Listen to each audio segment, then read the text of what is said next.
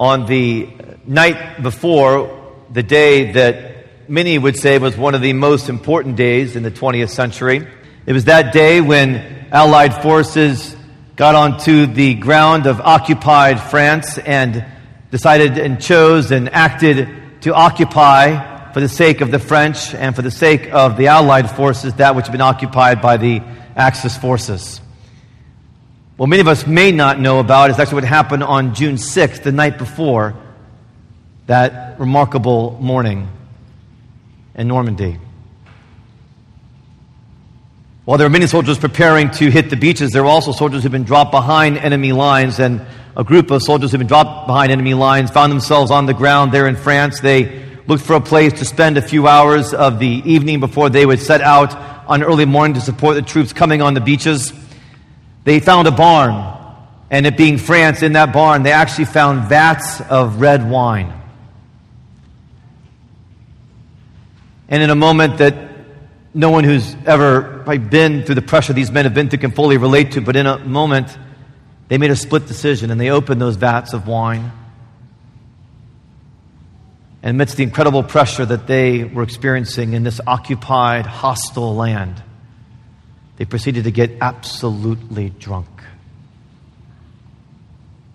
And then they slept, hidden, crouched within this little barn on the countryside in France, while all of their comrades went into the thick of what proved to be a most pivotal battle in a heinous and tragic war.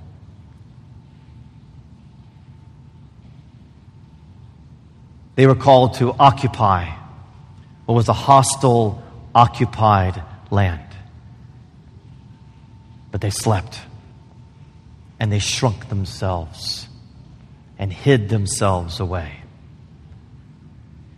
And we'll look this morning at another occupied land, occupied by a hostile force as well. It's the land of Israel, occupied by a people group called the Midianites.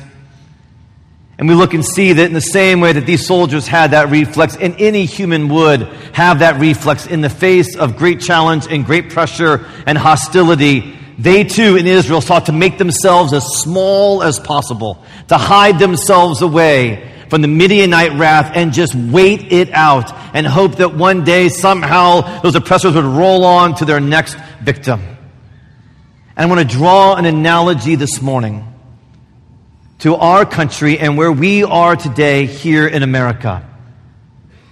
And I want to talk about how we too live in an occupied land. Similar in the spiritual realities, different than what France experienced or what Israel experienced, but similar in the way that there's a hostile spiritual force that has taken over the workings and the interworkings and the culture and the relationships of our country. That we too are occupied, and in the face of that, called to occupy the land that ultimately belongs to the Lord, for all things ultimately belong to the Lord. This is how we live Christian in an un-Christian world, by occupying and planting churches amidst an utterly unchurched country, an unchurched world. We've been working on this series in 1 Peter, living Christian in an unchristian world. And some of you saw that we were shifting gears and moving to Judges this week. And you, I was glad you were dismayed. I'm glad you're tracking with our Peter teachings. We are in a different text. We're working with the same theme, living Christian in an unchristian world. But I want to specifically explore with you how we do that. How we live lives that are filled with desire for God, who desires to love and save this world. Hearts that, unlike those soldiers on the eve of that great battle, their hearts despaired. Indeed, they chose to live small and hidden. But we as Christians are called to live supernaturally and full of hope.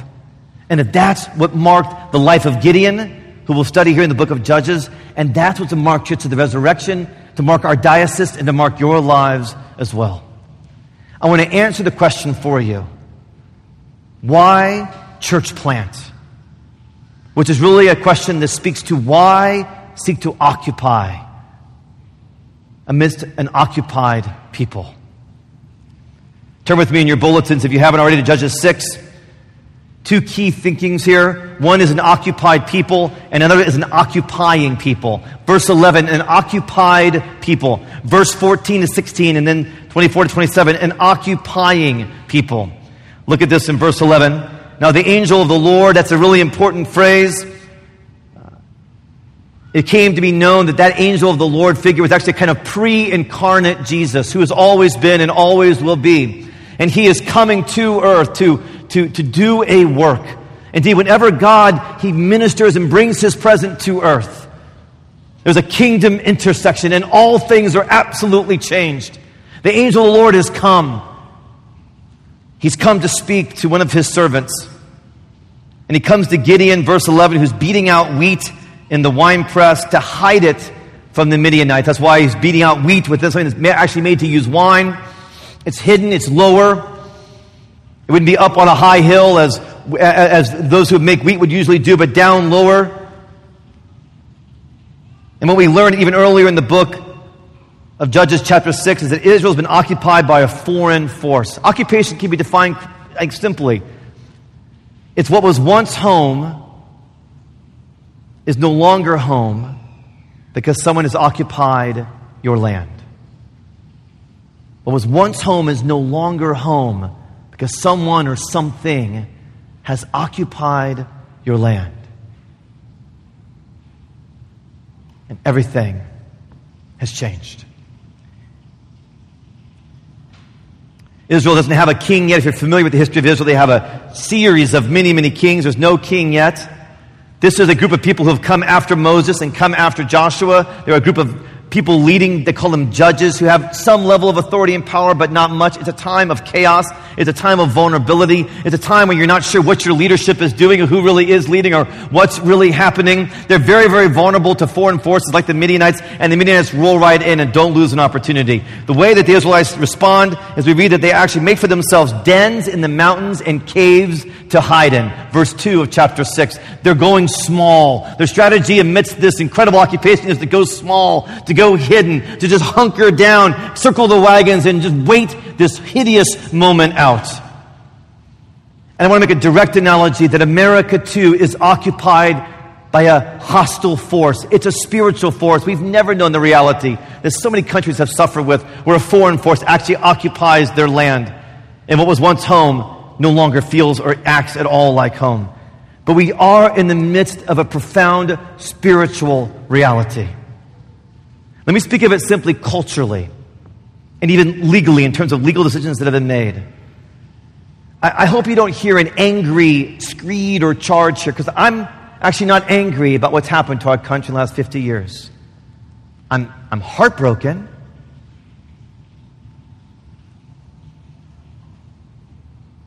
But this is where God has placed me to do the work of the church. For God has placed you to do the work of the church. So we must understand what's happening. Conservative, liberal, political perspective, socioeconomic perspective, however you look at it, everyone agrees, some cheer it, some bemoan it, that in the last 50 years has been a radical cultural change in our country. I'm 47, so I have lived my entire life amidst a profound shift. Some call it the sexual revolution. Certainly it's been profoundly influenced by technological revolution, a digital age. So many things have happened in so many different ways. There's no possible way with a short period of time I have to fully capture it.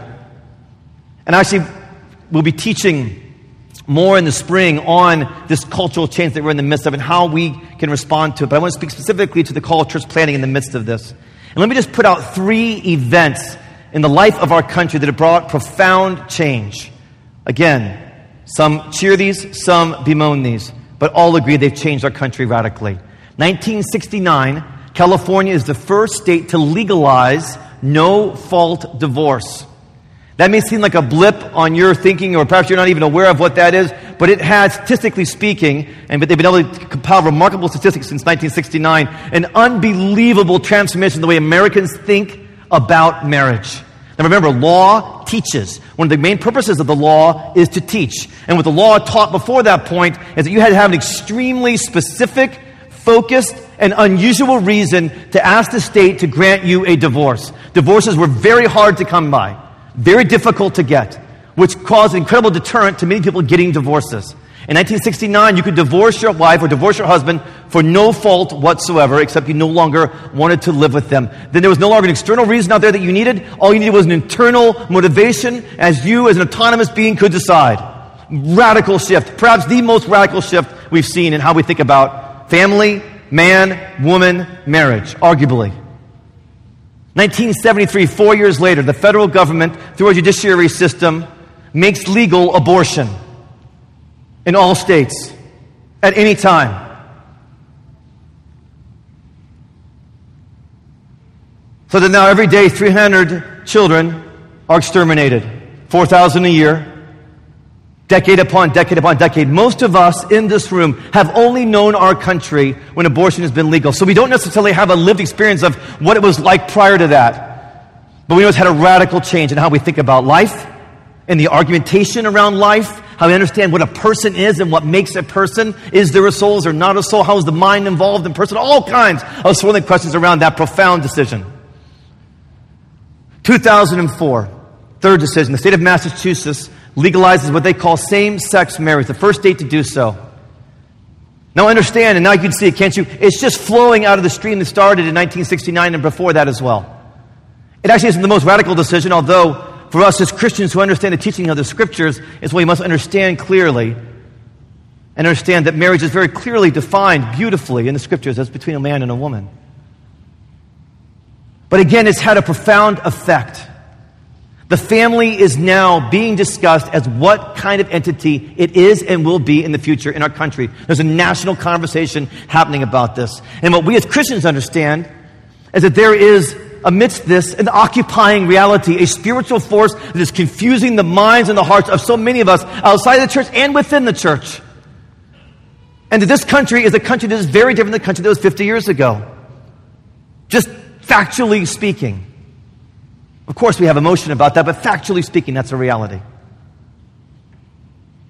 And we know from the Bible that there's a thief. He's called the devil, and he's come to steal, to kill, and destroy that which God has made.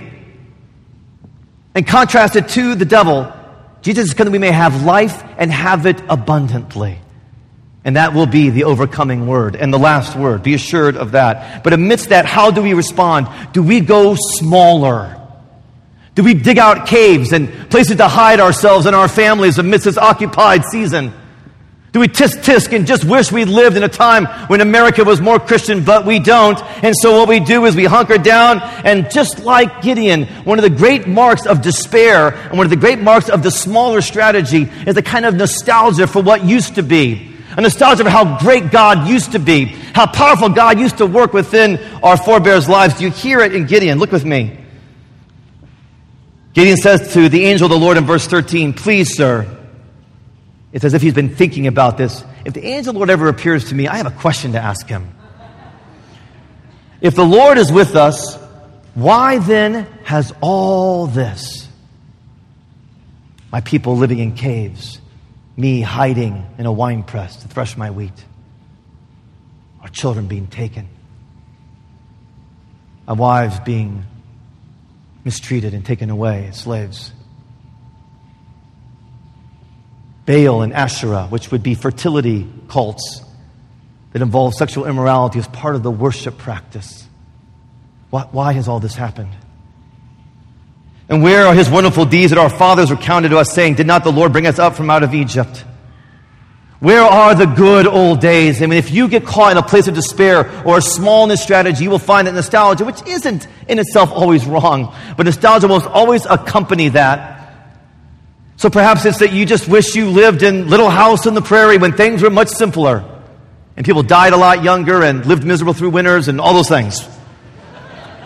You're nostalgic for the days of the Revolutionary War, the founding of our country, when 17% as opposed to 55% 100 years later, 17% of Americans said that they were devoutly religious. One of the most unchurched eras in our whole country.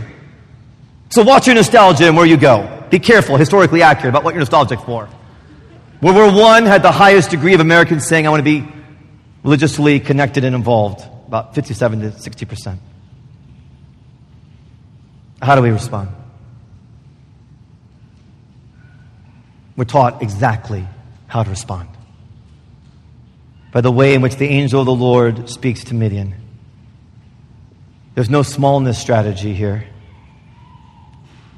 He says in verse 14, go in this might of yours and save Israel from the hand of Midian. Do not I send you?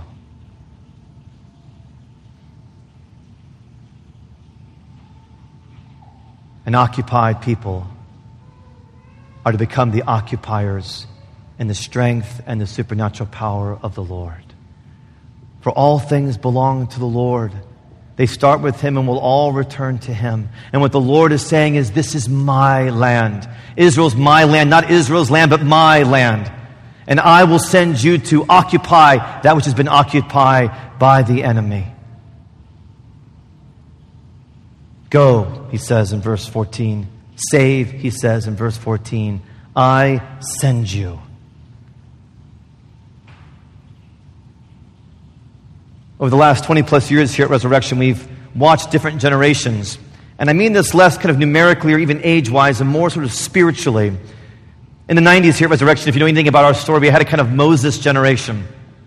Catherine and I were here in those days, and we were called actually to leave a place that we had known and to go into a place that we did not.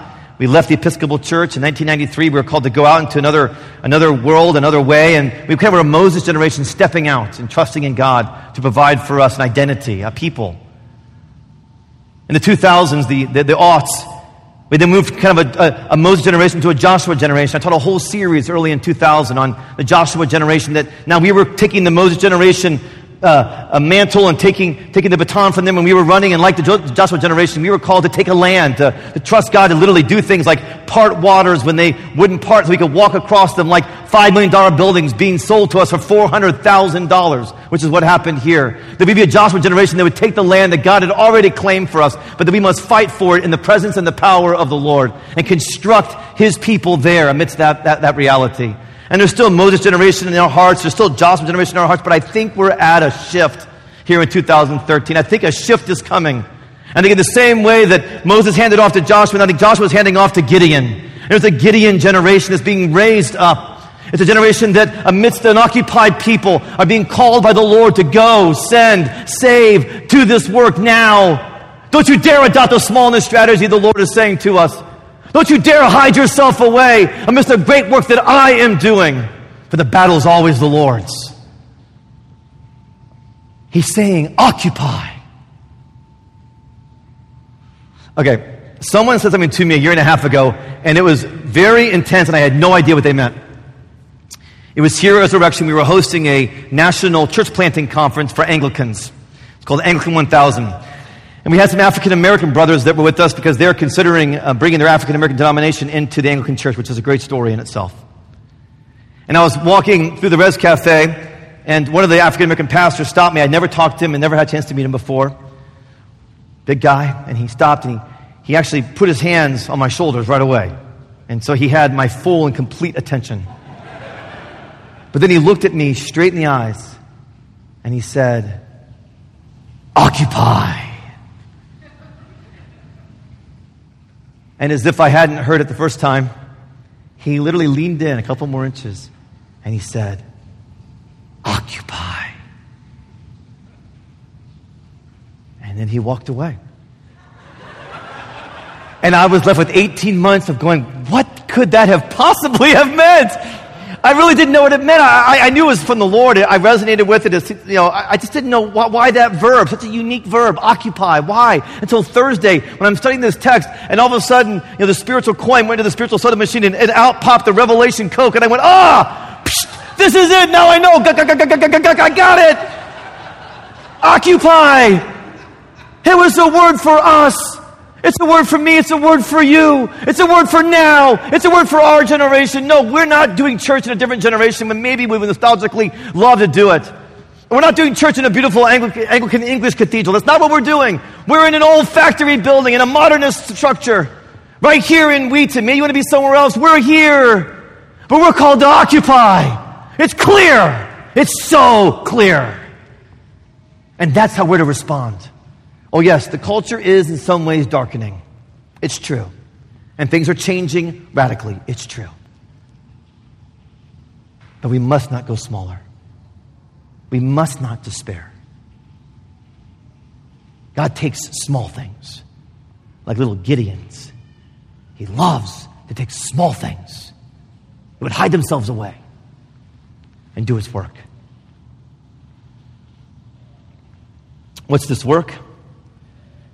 Well, God speaks to Gideon, and we see this in verse 24, and Gideon builds an altar there to the Lord and calls the altar, "The Lord is peace." It's an altar of worship. You plant altars, which is another way of saying you plant churches.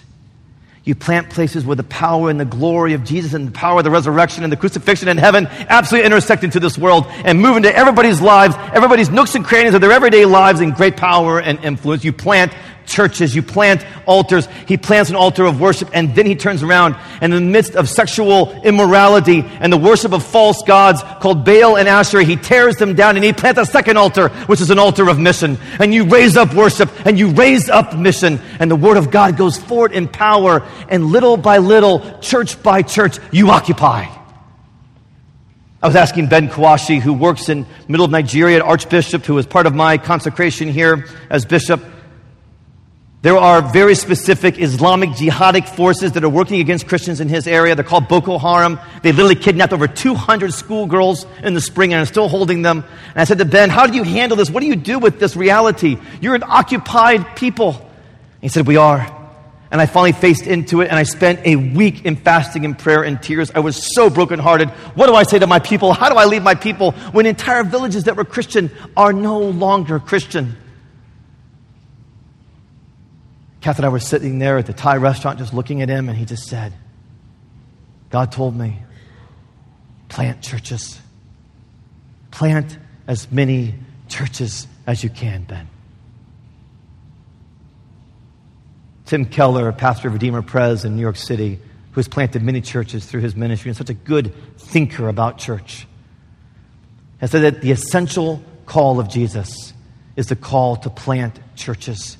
Which is why Jesus says, go, preach, and baptize, which only the church can do. That the essential call of Jesus is to plant churches. 125 million unchurched people in our country by several polls. If that were a country in itself, it'd be the 10th largest country in the world. Now, you know how I love the nations, and we'll keep sending to the nations and partnering with the nations. But we're also here to occupy our nation. I'd love the Crowells McMackins to come forward. One reason why we felt it was so important to get this in front of you now and interrupt our 1 Peter series is that during Prayer 100, God met with both the Crowells and the McMackins separately but simultaneously and stirred both of them toward church planting. And now it's kind of getting out there, and you guys are hearing about it, and people are coming to me going, do you know that people might plant church in Aurora? And I'm no worries, we're on it, we're good with it. But we realized that you all needed a clear communication, not just a biblical understanding, which is what I'm trying to do, but also just a clear understanding of what we see God doing here at Resurrection. So we are interrupting our series because we think it's important now because God is moving now to get this to you. The timeline on this is still open.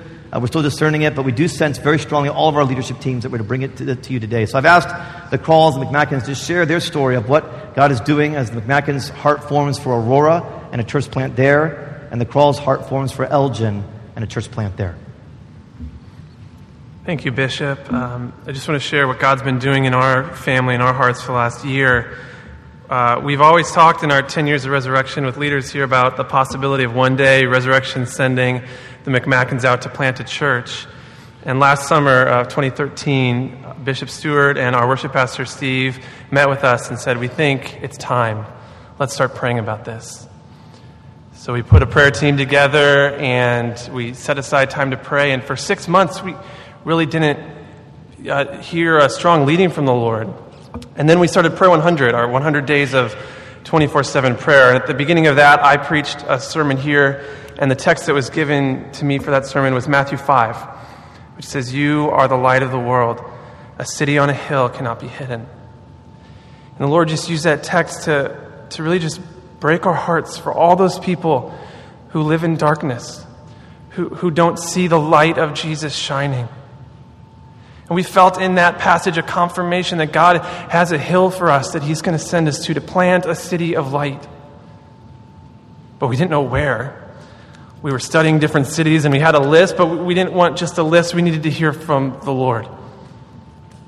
A few days after that sermon, the pastors here at Res, we were praying in the prayer chapel, and we were praying over the passage from Matthew 9 that says, "The harvest is plentiful, but the workers are few. Pray to the Lord of the harvest to send out workers." And spontaneously, the staff gathered around me and they started praying for Bonnie and I. And they started praying for this church. And Father Kevin had a word. He said, "I think the Lord is saying to you, you have everything you need to go." And I said, "No, we don't. We don't know where. We don't know where we're going." That night, Bonnie and I prayed about that. The next morning, Bonnie woke up and she said, I think the Lord is speaking. I just remembered that Aurora is called the City of Lights. That's its tagline. That's what it means. So we said, "Well, Lord, if you're saying we have all we need, this is all we have. So this must be enough. We'll obey and we'll go and we'll take a step toward Aurora. And if it's the right place, confirm it and keep opening doors. And if it's not, redirect us." And for the next several weeks, the Lord opened door after door after door. He confirmed it with leaders from Aurora. I had a chance to meet with half a dozen pastors just a couple weeks after that. And the first thing they said to me, pastors from Aurora, they said, "We're always praying to the Lord of the harvest to send out workers." And if that's you, come join the team of what God's doing in Aurora. And leaders here at Resurrection have affirmed and confirmed that word as well. And people have come up to us and said, "God wants us to pray about going with you." Where are you going? Because God is at work. We were spending one of our first days we spent in Aurora. We were sitting and having bagels, and in walks a couple from Resurrection. And we're like, "What are you doing here?" They're like, "We live here. We didn't know." And they said, "We just had a dream." The wife said, "We just had a dream. And Bonnie, you were leading worship in that dream. But it wasn't at Resurrection." Not only is God orchestrating these connections, but He's giving dreams and He's confirming it. And we told them, "Well, we're praying about planting here in Aurora." And they said, "Well, we've been praying for a church in Aurora for months. And you're an answer to our prayers." God is at work. He's at work because there are people who are far from Him, who are living in darkness. And God wants to see those people come to Christ. He wants to see them find a home in His church. He wants to see the church be a light to its city. God is working. He's working here in Resurrection. He's working in Aurora. He's working in these two plants. We would love to tell you even more about this. I'd like to just personally invite you. We're going to do another informational storytelling meeting in a couple weeks, and Brett will tell you the details. God is at work, Resurrection. Have faith. Have faith. Brett's going to share a little bit about their journey. Thanks, Trevor. About a year ago in January, the clergy team invited Julie and I to come and share what the Lord was stirring in our hearts as far as our future call to ministry as part of our continuing to discern ordination. So prior to that meeting, I said to Julie, "Well, let's pray about this. Let's talk about it." So we spent some weeks praying and talking it through and found ourselves having nightly discussions at the dinner table where we were a little bit surprised, but seeming to get clarity that the Lord was asking us to plant a church. Where we had kind of felt more the Gideon mentality of we're unlikely candidates. But it was clear the Lord said, "Maybe, but will you still go?"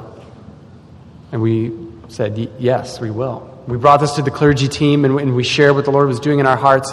And there was immediate excitement there. Stuart bounced out of his chair and started buzzing all around the room. If you can imagine that, I don't know.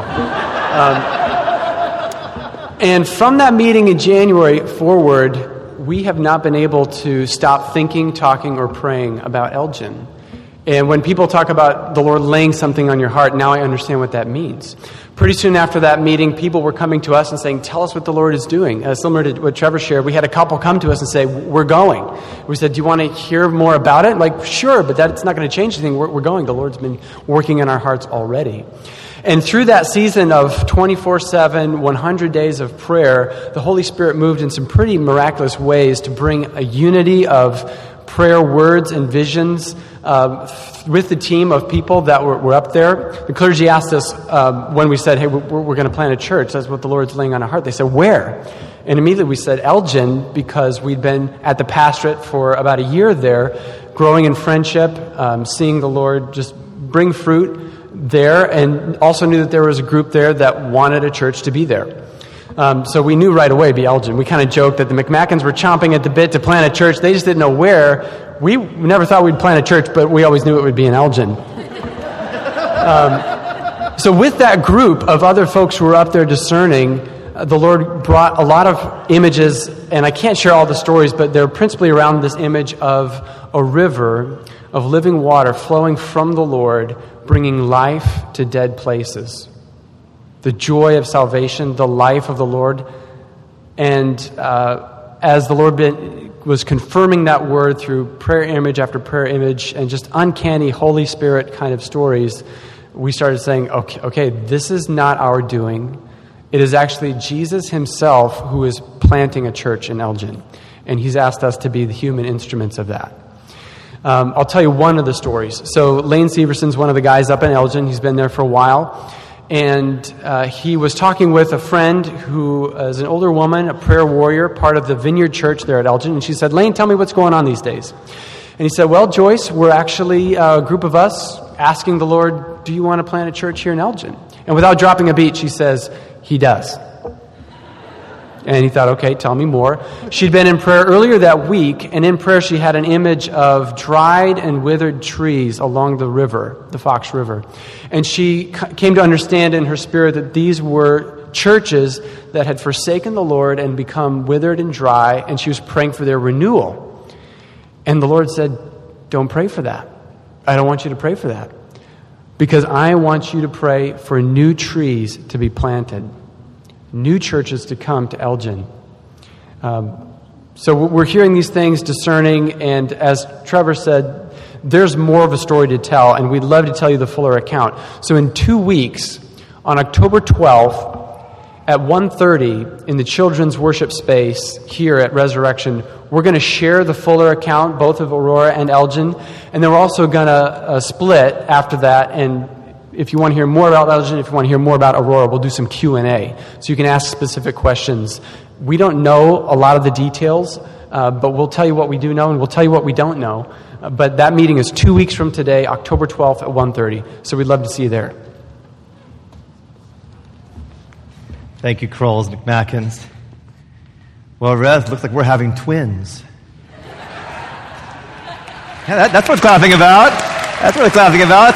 That's kind of a Rez thing. As a matter of fact, it's possible that in the Elgin church plant there may be up to 4 sets of twins. And you always count children when you do numbers of church plants. That's going to be good. Resurrection's been working to help plant churches for the last 10 years. As a matter of fact, over the last 10 years, we've had kind of a relational church planting strategy. When someone that we were in relationship with felt called to plant a church, we discerned it, prayed about it, and sent them out. And sometimes very involved, sometimes less involved. As a matter of fact, I see Father Eric and Jeannie are here. Didn't know they were going to be here. And the Olsons were sent out to plant a church up in Kenosha area, and now at the heart of our diocese. We're delighted to have them here with us. But now we sense a shifting as part of this Gideon generation shifting in the Lord from a relational model to a regional model. See, now we're set here in Wheaton. We know where God's put us. And when you look at that map and you see Wheaton, and you just push out 20 to 30 minutes from Wheaton, and most folks don't travel more than 30 minutes to go to church. Some of you are an exception. You have a whole ring of communities without any vibrant 3 streams work. A whole ring. And you push out from there as those churches then plant other churches. You have a whole other ring. It just kind of goes and goes and goes by the providence of God and the plan of God. We have some time. We're at the beginning of this process. We have some time to understand more details, and we'll be giving more to you about timeline and how all of that goes. At least a year plus before they'll actually start public Sunday services weekly, and we'll share more details. But I want to be clear with you what you can do now. This began in prayer. It will continue in prayer. So we will pray. As a matter of fact, Res Fast on the 15th of October, we fast and pray a day every fall together, and we pray together that night, meet together that night. That will be October 15th, and that Res Fast will be primarily, not exclusively, about our Aurora and Elgin church plants. You can attend the meeting on October 12th as well to be a part of that. Then also, let me just call you to continue to give generously to Resurrection. We'll share more detail about how Resurrection will be resourcing and helping to finance these churches, but they'll be very connected to us, even more than our first 5 church plants were. So more details about that opportunity will also be coming. And don't worry. I know it's hard to see such core, pillar, young leadership families like these two planning on going. But don't worry. This is what the church looks like. This is how she lives her life.